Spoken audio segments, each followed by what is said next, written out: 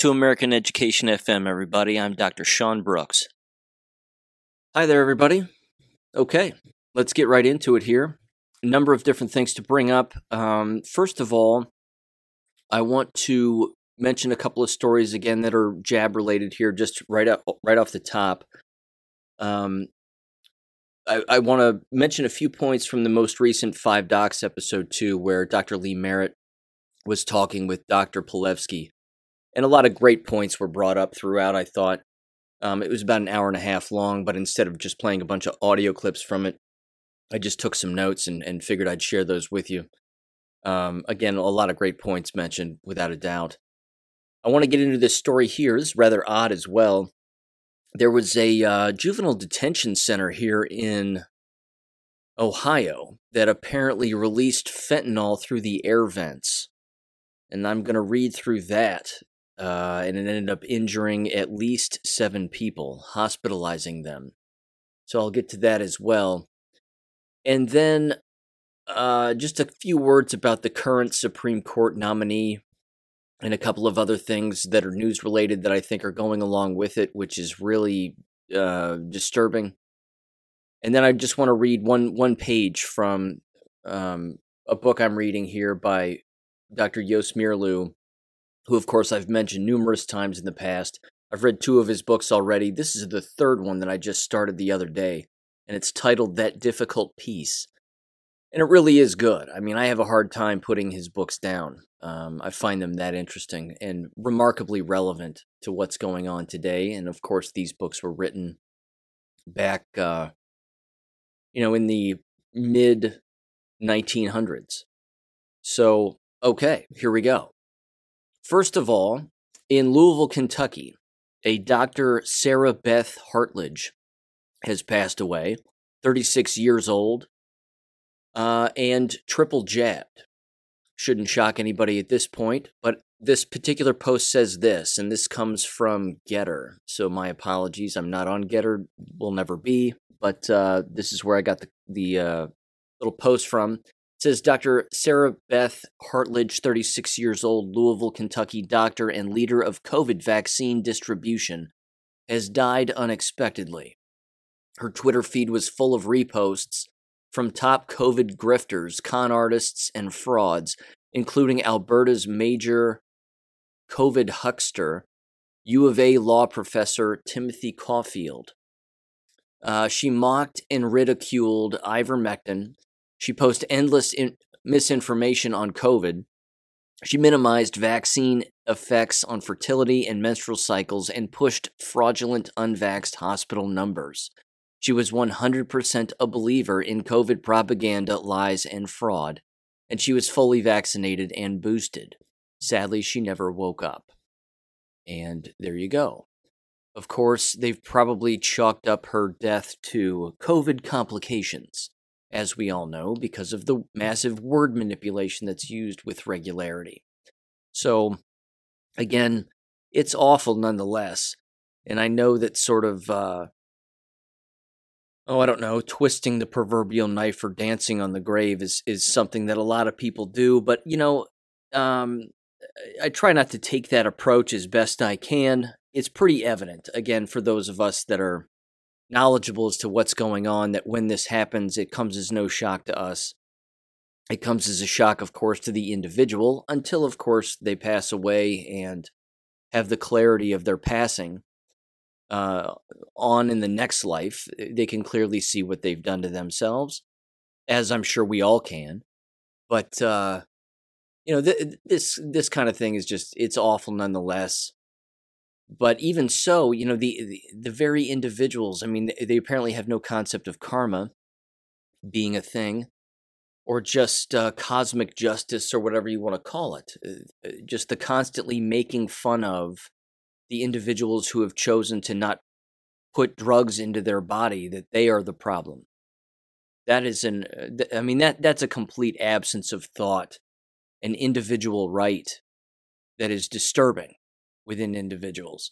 And again, this is an alleged doctor of some kind. I don't know if, again, they're a medical doctor, or if they're an administrative doctor, or what exactly their specific title was behind their letters before or after their name, but in either case, it's clearly not good. It's just more evidence that those that have not been jabbed are on the right side of things, and that's not, that's going to continue to be the case as time goes forward here. Here's the next thing I wanted to read. This comes from Emerald Robinson's Substack, titled "The Right Way," and this particular article from about a day ago is titled "The DOJ is hiring tort lawyers to defend Health and Human Services from vaccine injury cases." So this is a thing, and this is ramping up apparently. It's a rather short article, so I'll give it a read here. It says, quote, "The Biden regime's DOJ apparently needs to hire at least 4 new tort lawyers to help with vaccine injury cases against HHS, according to a new job posting on the federal government's official hiring site, USA Jobs. The job posting is only open for a month, so they need them now." I'm wondering whether or not this isn't, I'm going to keep reading, but I'm wondering whether or not this isn't, a little white hat operation to help wake people up. Because it's clear as day on their website, and as Emerald Robinson points out, here's the actual job description. It says, let's see, the italics are her own writing. So she says, quote, or the job description says, quote, "Trial attorneys in Office of Constitutional and Specialized Tort Litigation, vaccine litigation staff represent the interests of the Secretary of the Department of Health and Human Services in all cases filed in the United States Court of Federal Claims under the National Childhood Vaccine Injury Act, Vaccine Act. The position offers a unique experience in public service and involves trial practice. The legal and medical issues at stake in each case vary.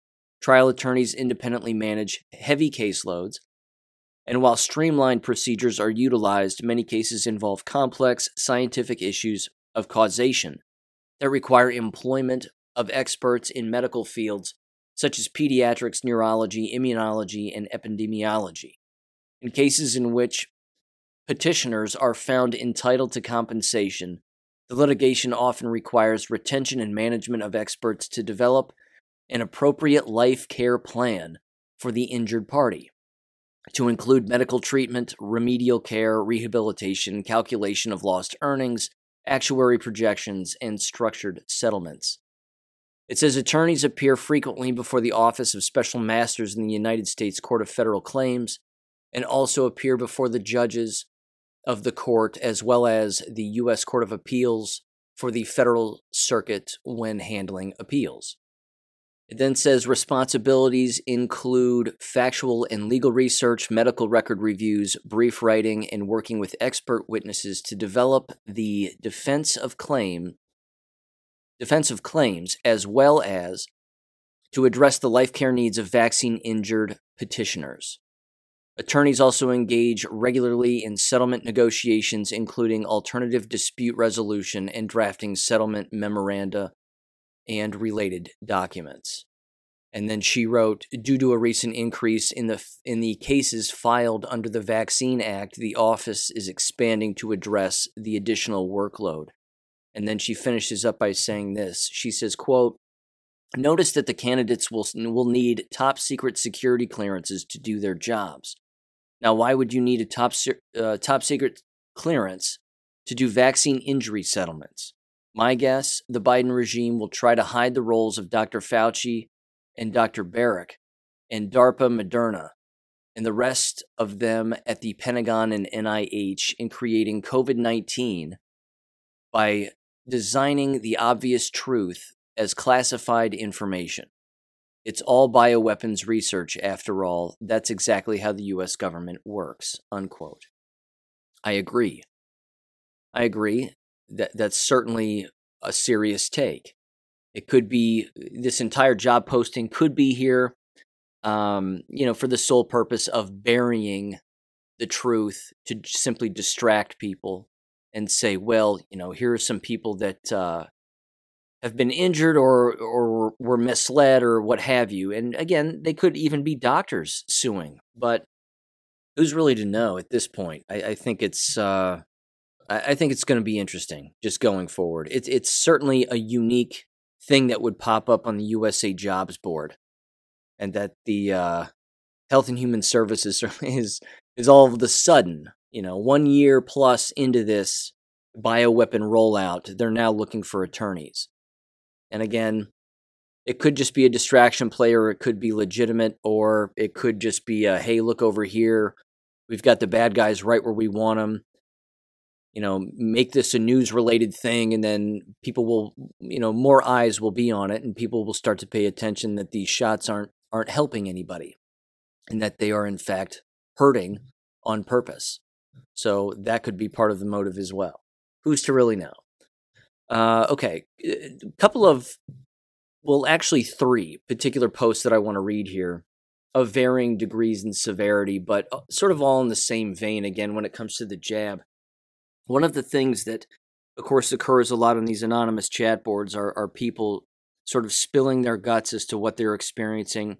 Again, whether it be interpersonal conflict with their job or their family, or actually the health effects that that they personally have suffered as a result. So here's this first one that I want to read, and all 3 of these come from GreatAwakening.win, which again I highly recommend people check that website out on a day in and day out basis, because it really is a extension of a chat forum and news forum built by anonymous Americans and researchers and XYZ who are getting down to brass tacks and getting down to the truth. But it's an extension from Voat, V-O-A-T, which was an old chat board a number of years back as well, that was at the forefront and frankly the absolute tip of the spear as far as I was concerned.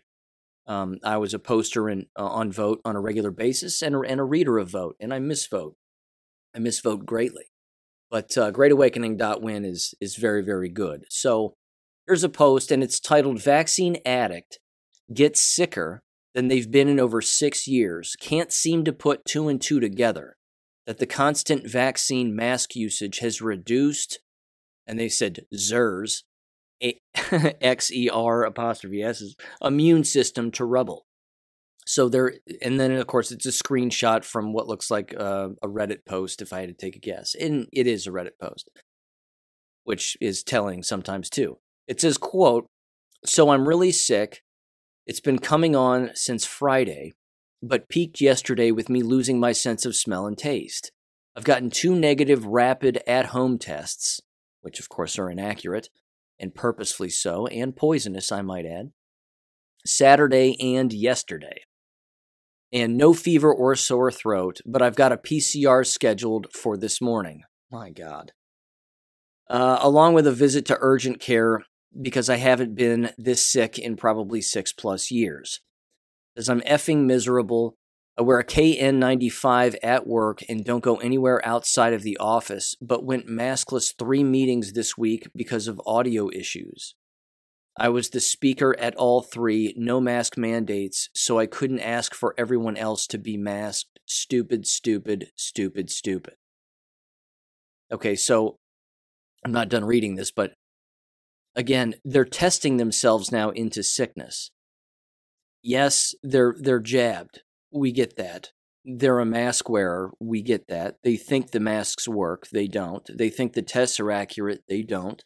They think that the jabs work. They don't. And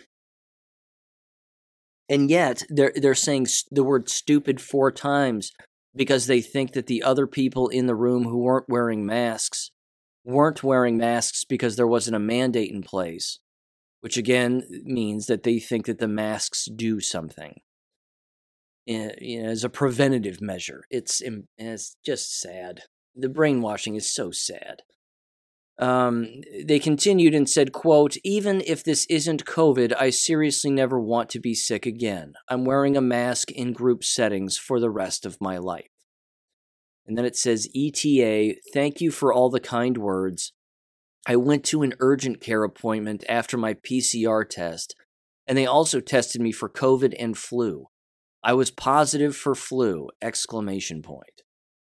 I was so surprised, thrown off, but glad to have an answer and be negative for COVID. I did get a flu shot, so hopefully my symptoms aren't too bad." unquote. They're poisoning themselves to death. That's all they're doing. They're poisoning themselves to death. The tests are poison. The shots are poison. The mask wearing is poison. You're inhaling all of your carbon dioxide. Again, it's poison. The person has no idea that they're poisoning themselves constantly. I gotta tell you, I mean, it's heartbreaking. But again, at that level of decision making, as I've brought up previously, that kind of decision making and that kind of mindset is so dangerous. It's just so dangerous that even to be around that person would be putting your life in danger. Again, whether they drive too fast or don't wear a seatbelt, or they wear 5 seatbelts and the car crashes, and then the car's on fire, but they can't get out of the car because there's 5 seatbelts wrapped around them. I mean, the hypochondria that has risen to the surface here is so alarming. It really, really is. Here's another post. Again, same website. It says, I think I just witnessed Vax AIDS. This is also remarkably sad. It says, quote, I've posted a few things about this in the past month or two. My grandma is going downhill quickly. Healthy as an ox a few months ago. The only thing that has changed is 3 COVID shots. Well, she felt odd and drove herself to the hospital. She hasn't left various forms of medical care since. I don't know what that means. It then says, needless to say, rapid onset lymphoma. Both kidneys simultaneously failing and stage 4 gastrocolonal cancer in one of her intestines. I go and visit today pretty much to say goodbye and see her for the first time she has been in, and the last time I will most likely see her. She looks like a literal zombie version of her barely recognizable. Skin hanging off of her bones, frail, black and blue all over, sunken eyes. On so much drugs, she can barely function. Room is 90 degrees plus Fahrenheit, and they're barely giving her liquids while she's under blankets. It says, this woman cooked Christmas dinner just fine this year. I don't know, I'm fine. I just didn't really see the zombie version of my grandma. My grandfather had numerous strokes and didn't look half as bad as she did when he went. Don't take the effing Vax AIDS. Unquote. Yeah. This has been going on, ladies and gentlemen, again, for over a year. You know, the immediate reactions. I'll never forget those immediate reaction videos that were all over BitChute on a regular basis, and the nurses with the neurological damage. And again, on the 5 Docs program on the Critically Thinking channel on Rumble, Dr. Merritt and Dr. Pilevsky bring it up specifically yet again, and they're 100% right. You know, we have first responders and military that have taken these shots. Not so in some other countries. In some other countries, it was not mandatory. It was not mandated. They insisted that their militaries not take it.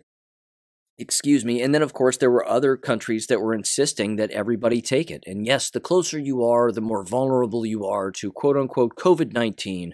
Make sure that you receive your vaccination.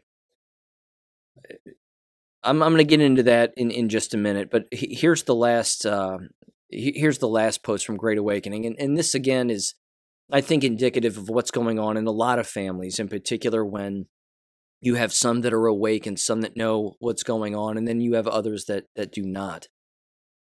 This one is titled, I Snapped Last Night, I'm Sad to Say.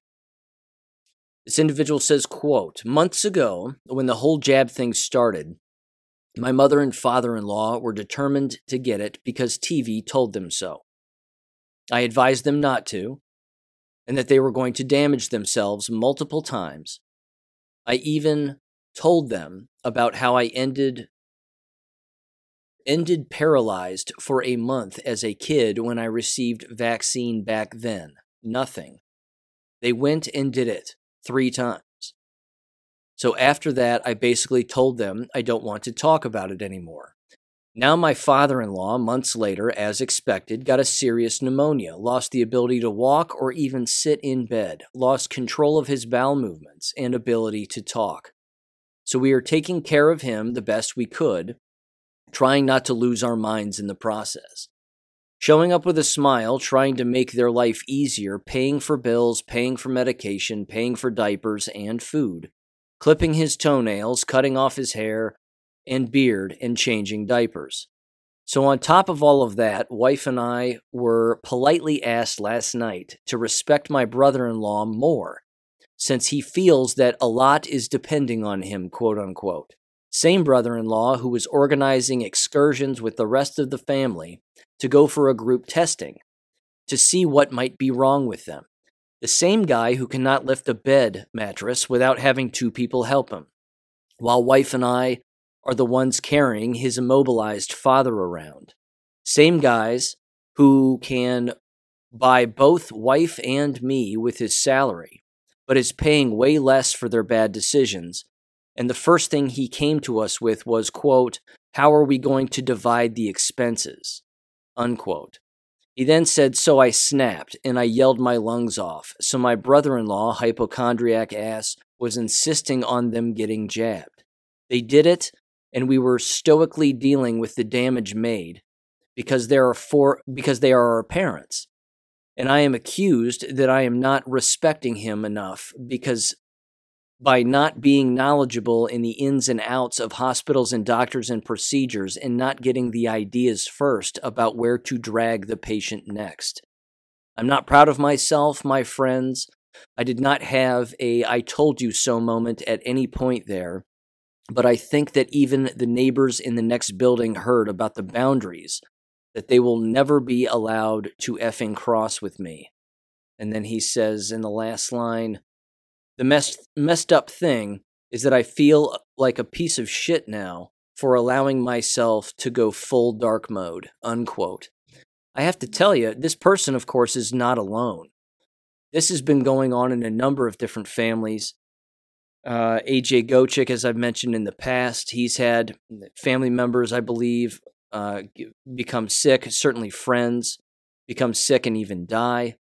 And some of them, again, were strong advocates for it and encouraging their entire families to go out and get these shots. You know, this is the part of all of this that the real cognitive dissonance is occurring with the individuals that were encouraging people to do this. And now they're seeing the ill effects among their friends and family, and they still can't see it. They still can't see nor remember that it was they who were encouraging people to do this. And that, you know, they certainly bear some of that responsibility. In particular, I might add, among the younger generation toward the older generation. I mean, I too know of a number of individuals, one in particular who just came to mind, a former school board member in the town where I live. She was remarkably sick, coughing up a lung constantly, wearing a mask all the time, taking the mask off to drink some water, and then put the mask back on only to cough more. Apparently, her daughter is either a nurse or a doctor in a hospital in the Cincinnati area. And again, very publicly, she would bring this up in school board meetings, and she would say, well, my daughter just says it's terrible, and the patients that she's seeing there's just so many of them, and I think we just need to do our best, and people can do what they want, but I encourage people to get the shots and blah, blah, blah. I mean, this is an older woman. This is an older woman who, again, has received the shots herself and does not know that she is ill, if not dying, as a result now. So, again, even when their family members are in the quote-unquote medical profession, they are, instead of thinking for themselves as individuals, they're just hinging their entire life on the word of a family member when it comes to injecting themselves, which again, as I've written about and stated before, I might add, the people that have taken these can't name a single ingredient. Not one. That matters. I mean, that's a basic quiz game. Pop quiz, everybody, for all you jabbed. What exactly did you inject yourselves with? The first thing that they'll say is messenger RNA. If they even say that, they'll say messenger RNA. And it repairs cells, and it repairs my DNA, and it keeps me from whatever. And then that's it. They don't even know what messenger RNA is, let alone that it's never been injected into a human body ever before, ever. So again, I really do feel bad for these people. I want to make that abundantly clear. I don't know how much sympathy I have for the people that are making fun of the unjabbed. The people that are going, whatever, you're unjabbed. Well, now you're going to die and you're killing other people because you're unjabbed. I don't have any sympathy for that. But at the exact same time, we have to recognize on the spectrum of the matrix and the spectrum of the brainwashing that's taken place throughout our whole lives, those individuals are on the opposite end. I mean, we're all in the same boat to some extent. Not all of us, of course. I mean, I'm not trying to group us all together in that way, but some of us broke free from the matrix, and clearly some of us went in the exact opposite direction toward the 3 jabs, got a mask all the time, or got the jabs because I don't want to wear a mask, those people, and, 1,000 other explanations. But my God, the best thing that you can own in your home is a sledgehammer so that you can put it right through your television and stop watching it. Again, I did my my weekly 5-second experiment with Fox News. It took 5 seconds, and I turned on at 6 p.m. Eastern Standard Time, Bret Baier's special report, because I wanted to see, again, right at the top, if there was anything about Hunter Biden's laptop, which, of course, for those of us, again, who know what's going on, that's old news. That's 2020 news. I was looking at those pictures and listening to that audio and being the investigator, so to speak, that I try to be on some of these issues, but that was from 2020. Here we are, 2022, and all of a sudden it's back up again. Not a peep from old Fox News. Not a peep from Bret Baier. Not a single peep. Top of the hour, his show, apparently, not a peep. Which means, what else aren't they talking about? They're not talking about ivermectin, are they? They're not talking about cures for anything, are they? They're not talking about any therapeutics, and they haven't been, and they won't, because they are the enemy. They're just the enemy. It really is that simple. So, just to wrap up some of the jab stuff here, I want to go through, again, just a few notes from the Critically Thinking channel and the 5 Docs where Dr. Merritt was on with Dr. Palevsky. They both agreed. Well, first of all, I'll mention this. Excuse me. Is rather interesting, I thought. The more and more stories that they tell, the more personal stories that they tell of people that they observe and the things that they experience and the hand sanitizing that people try to get them to do and whatever else, wherever they are when it's taking place. All of these stories are proving virology to be a lie. Every single story that's brought up, again, whether it be, the spit droplets, the 6 feet of distancing, all of that made up garbage, which again, they all said is just completely made up. All of it was just made up out of thin air. I mean, it's a satanic ritual. I've been over that. That's why it's 6 feet, 6 feet, 6 feet, 666. It has nothing to do with viruses actually existing, let alone traveling in spit or mouth particles or water droplets or whatever, and then traveling through the air and then somehow making its way into your body. It doesn't work that way. Poison exists outside of the body, and the only way that you put poison in your body is you breathe it in, you orally ingest it, or you inject it directly into your bloodstream. Or, of course, you rub it into your skin in some vigorous fashion. That's it.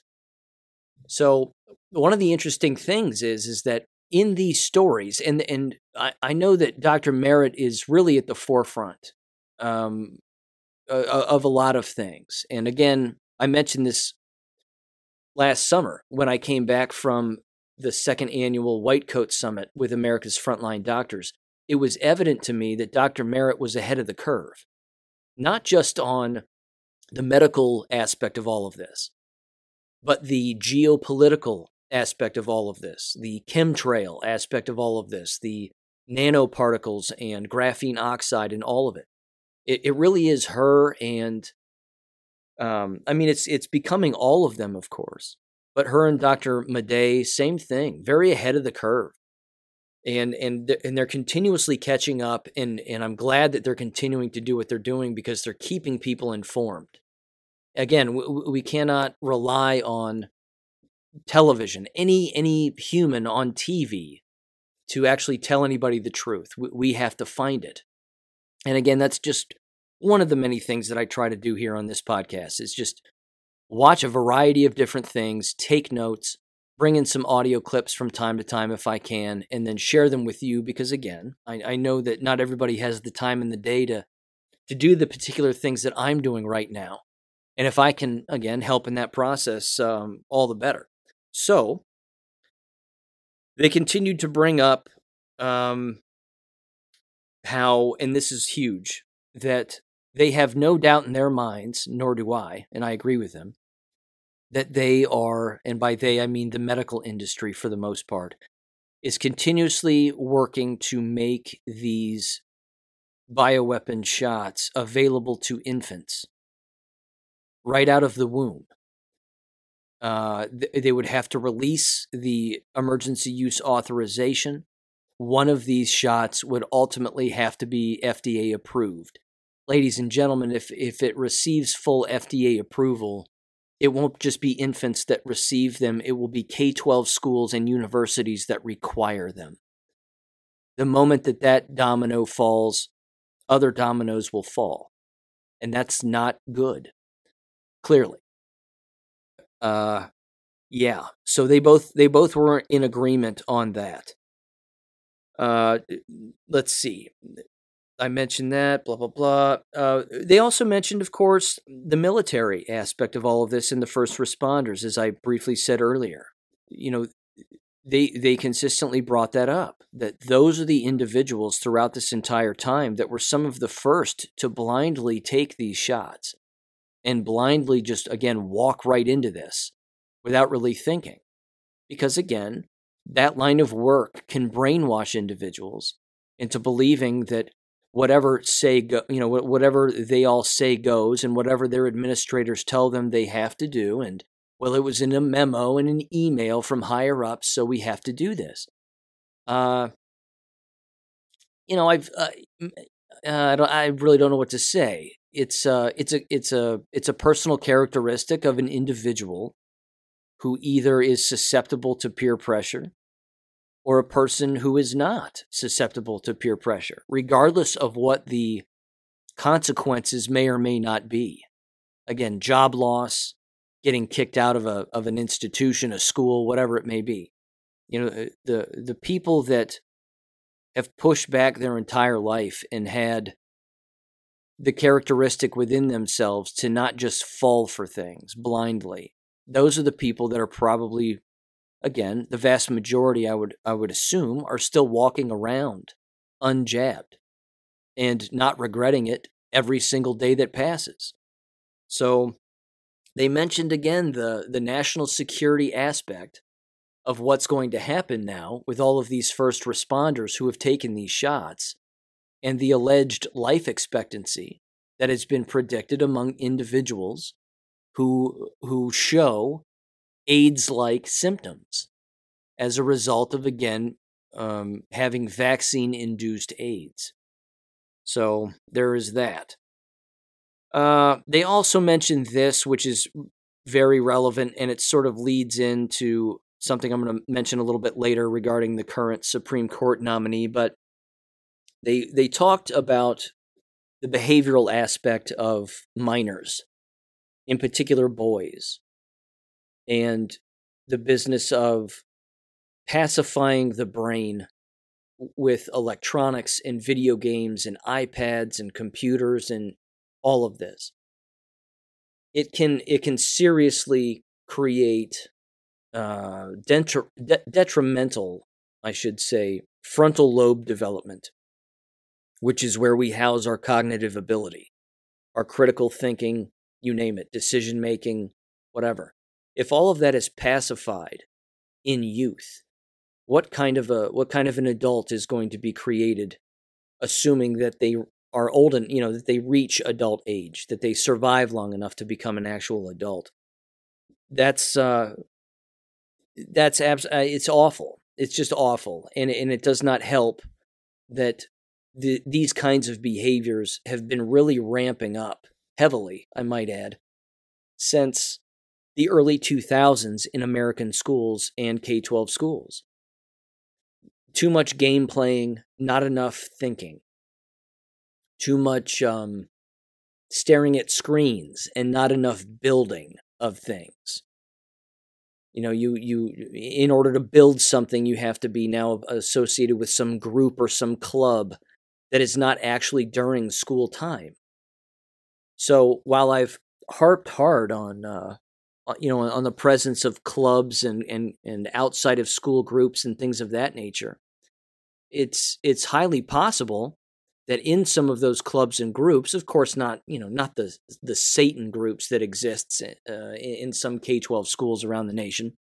Come on down to your local Satan club for kids, after school Satan club and all that other nonsense, and of course drag queen story time and all that garbage. But it could be again that an old design or an old revisiting of those old clubs and old groups where again, you teach children real skills, real things that they need to know.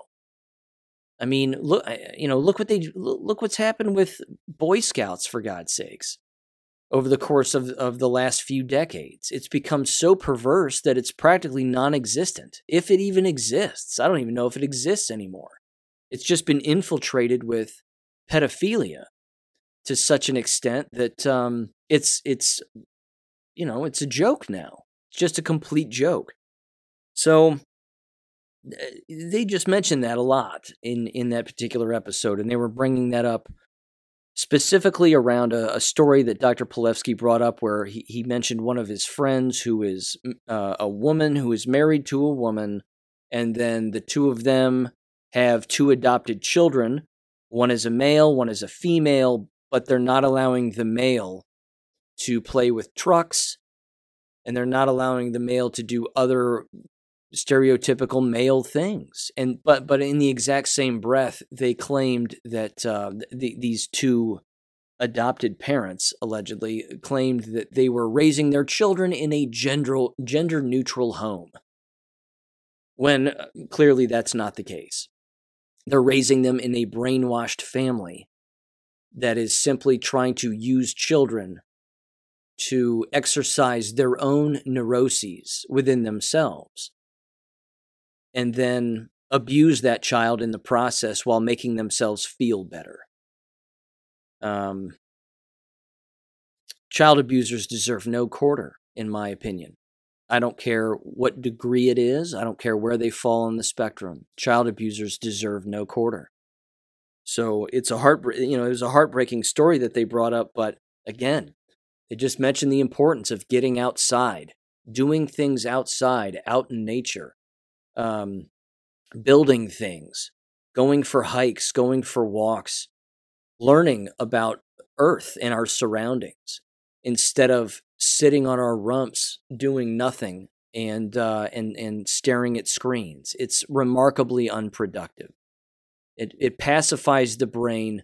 It just turns, in particular, a child's brain, but anybody, frankly, it just turns it into mashed potatoes. Just turns your brain into a bowl of mashed potatoes.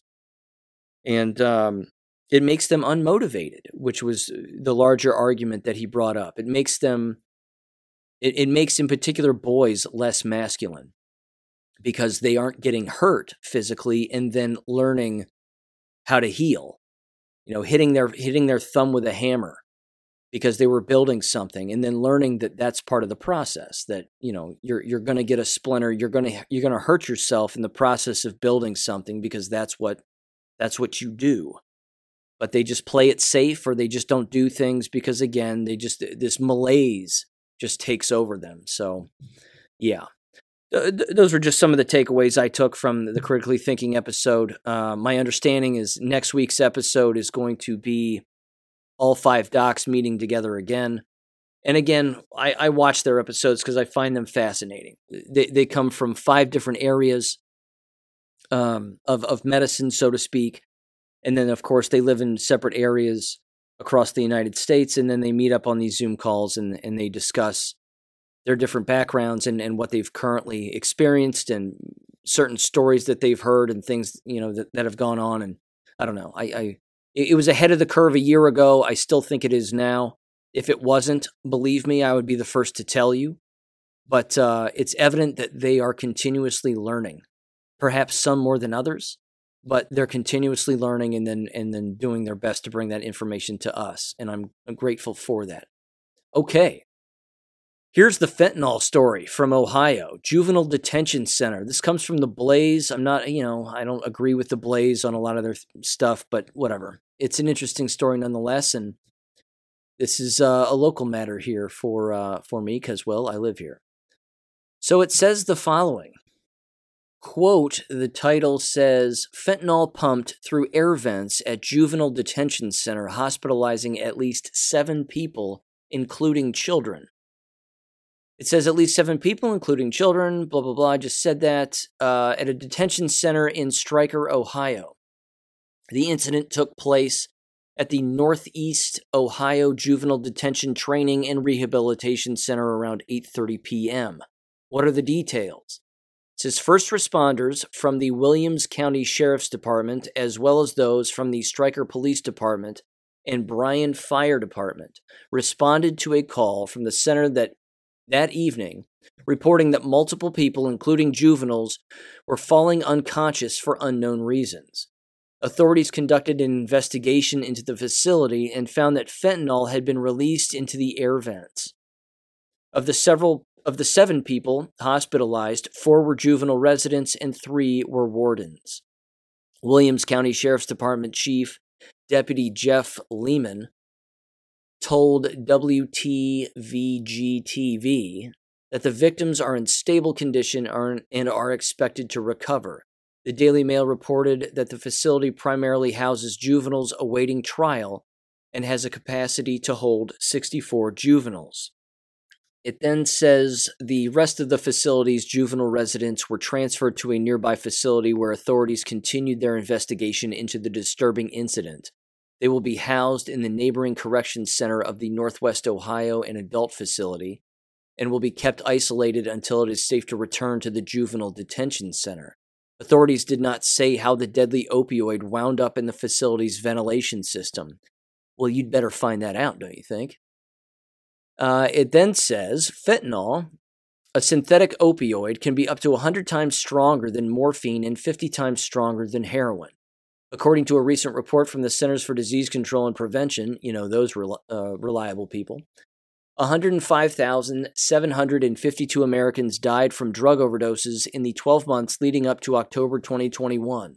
The health organization reported that at least 2/3 of those deaths were linked to exposure to synthetic opioids like fentanyl. Well, I bet they were for other reasons too, but there you go. If fentanyl, again, is being snuck into marijuana, cocaine, and other drugs, which we know it is, all the more reason, of course, to stay away. But there's only one way I know, ladies and gentlemen, that it would make its way into a ventilation system. And I'm pretty sure that you know how it got there too. These things don't just happen. Fentanyl didn't just magically make its way into the air vents. Someone put it there.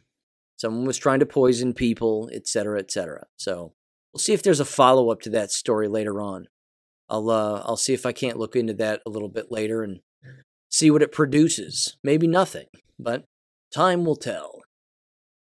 Okay, switching gears here slightly. In lockstep fashion, it needs to be brought up again that the current Supreme Court nominee, who is now doing their best to again speak to their law career and testify to this, that, and the other in previous decisions that they've made, either as a defense lawyer or what have you, that one of the interesting things that's come up regarding Miss Jackson's previous legal tenure, I'll say, has to do with the rulings given around her leniency regarding sexual predators and convicted sexual predators or individuals who are in possession of child pornography.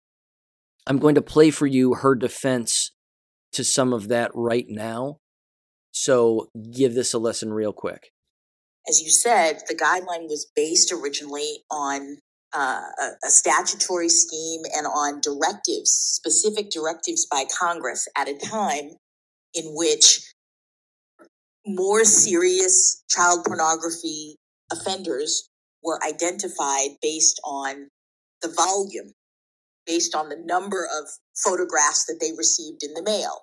And that made total sense before, when we didn't have the internet, when we didn't have distribution. But the way that the guideline is now structured, based on that set of circumstances, is leading to extreme disparities in the system because it's so easy for people to get volumes of this kind of material now by computers. So it's not doing the work of differentiating who is a more serious offender in the way that it used to.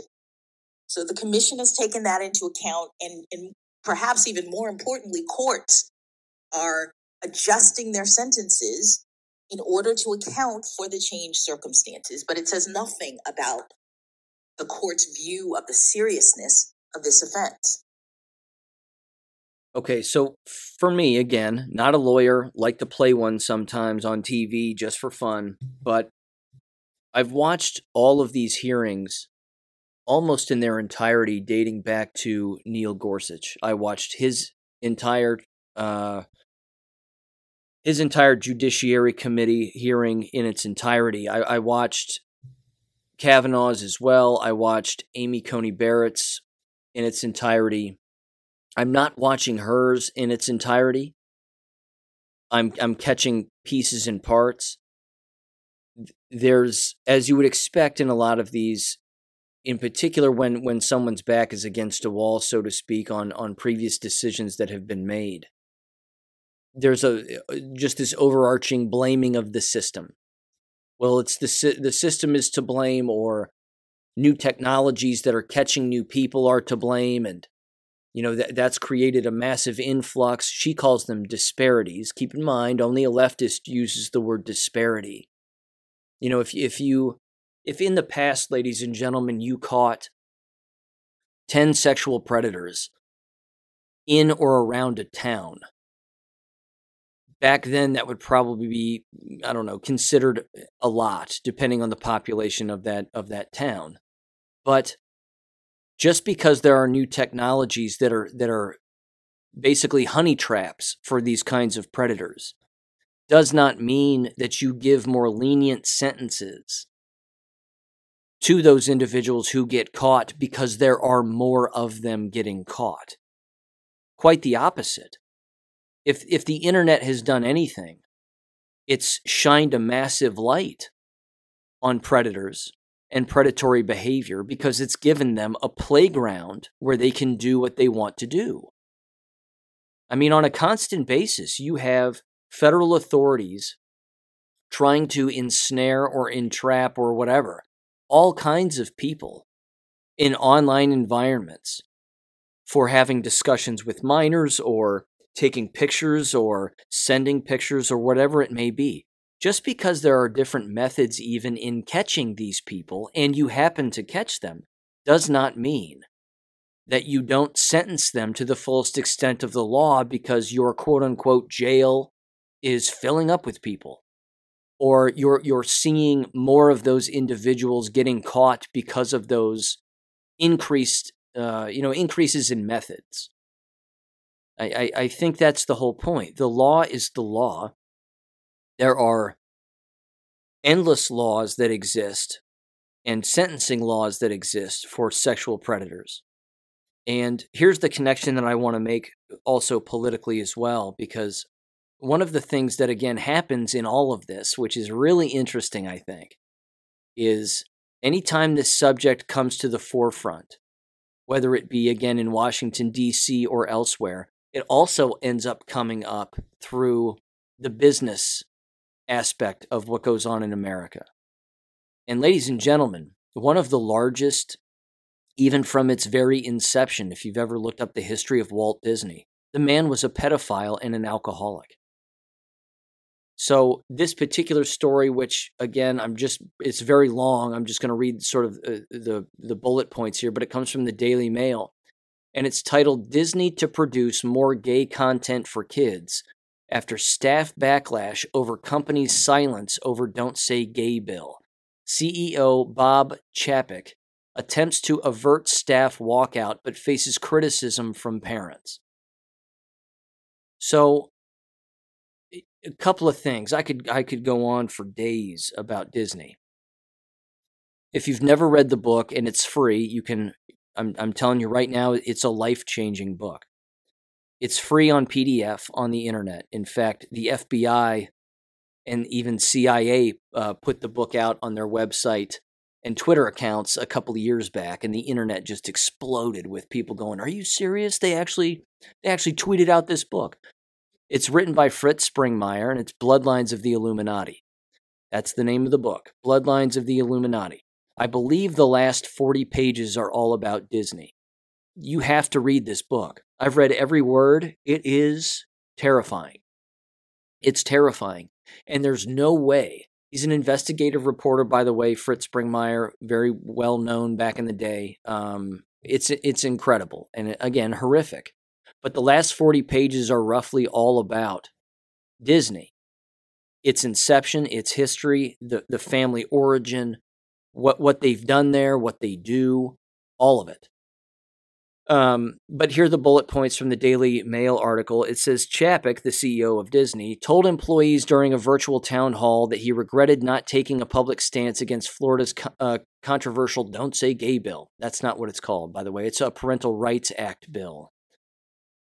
It then says employees are still planning a walkout Tuesday against Disney's slow response. Yesterday, it says the Florida bill bans the teaching of lessons on sexuality, gender identity, and sexual orientation in a manner that is not age appropriate. Good. It then says on Monday, Chapek announced plans to create a task force in charge of making sure that more LGBT awareness content is available for children. A kiss between two women that was cut from an upcoming Toy Story spinoff has now been reinstated, and parents have taken to social media to criticize the company's woke pandering. Ladies and gentlemen, Disney has allegedly been trafficking children since its inception. They've been brainwashing children, and we all know the Disney logo. That signature, okay, that's not Walt Disney's signature.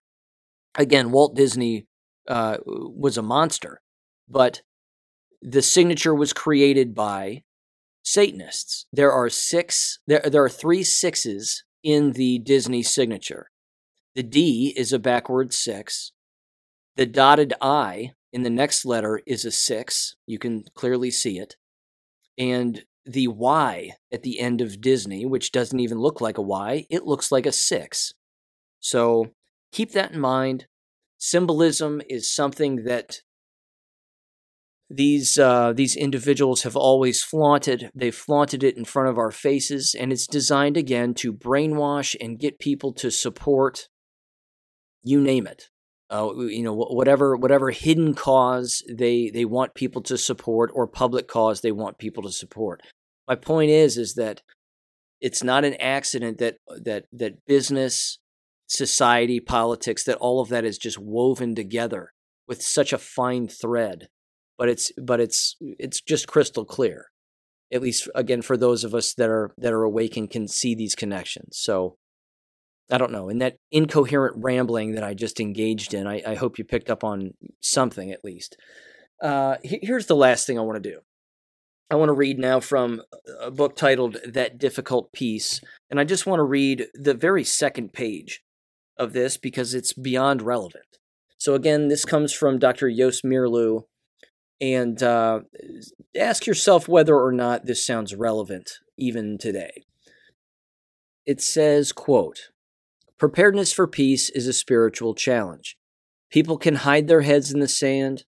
They can hide behind useless Maginot lines with fortresses and fleets that protect them only from facing the real problems of the world, emanating from the inner problems of man. This is the challenge of our time. Every war is a dramatization of man's inner war, the externalization of his inner conflicts. Man feels temporarily relieved of tensions when there is outside trouble in the world. He can postpone finding a solution to his own conflicts as long as the outside world offers him a more stirring emotional drama in which he can play a role. Yet it is very expensive production that man stages in order to periodically to relax his tensions. It is as if the world needed the great excitement and insanity of war in order to relieve itself temporarily of personal madness. Statistical figures show that during war, the number of neuropsychosis decreases. Man pays for this latter with new fears and feelings of insecurity. After the war, his neuroses breaks out in greater frequency. He only postpones his neuroses in order to experience more immediately the drama of war. Modern psychology teaches us that other ways besides war exist of revealing man's inner tensions and aggressions. But the first step is to face these problems, to recognize them for what they are, and to be aware of man's urge for self-destruction revealing itself in the ritualized convulsions of war." Unquote. You know, I've read so much of Dr. Meerloo's work in his books now that it could be that I'm even, that he's repeating himself with regularity, and if so, that's fine with me. I really enjoy his writing. He's clearly thinking very hard as he's writing, and again, just the relevance of what's going on today with what he wrote so long ago is beyond evident to me. And I hope that, as I continue to read even from this book and in future episodes, that people continue to sort of see those connections. There is one last thing I'd like to do. I just received this very nice call from an individual who offered a prayer over Give, Send, Go, and they called my phone and it went to voice message, but I listened to the voice message and I thought this was fantastic. And I'm just going to play the voice message, so give this a listen. Hi, my name's Laura, and I'm on a prayer team of Give, Send, Go. I noticed your campaign, Stacey and Damien from Canada, and Sean, I just wanted to call and pray for them. So, Lord, I just lift up Stacey and Damien. Lord, I just ask for your help. Lord, I ask for them to be able to get back into the working world without having to worry about being vaccinated. I do ask for their finances to improve, and just thank you, Lord, that the option of moving did not have to happen, Lord. I just pray you would be a blessing to them, Lord, in such a way that they would know that it's you and that you intervened in their life for their good. And I ask for your blessings on Sean and his podcast, and will you bless him and all the works of his hands, I pray. And I ask for these things in Jesus' name. Amen. Well, thank you, Sean. I hope you're having a good day. God bless you. Great people over at Give, Send, Go. So thank you, Laura, for that phone call. I really do appreciate it. And again, the Give, Send, Go campaign has ended for Stacey and Damien. The money that was raised was approximately $500, and they received the check last week and texted me when they got it and said thanks. It was a big help with some bills and other things that needed paying, and there you go. So hopefully in the future we can get them back on too and discuss some of the things that were going on there. And of course, they always have a home here on the podcast. They're welcome to come here anytime. And of course, give us the Canadian update because we need that as well. Just because it's not being talked about in the news or it's on the old TV doesn't mean stuff isn't happening there. It most certainly is. So, ladies and gentlemen, with all of that said, thank you for listening, and I'll catch you on Friday. Take care. Thank you for listening to American Education FM. Make sure and check out AmericanEducationFM.com for more information. Take care and God bless.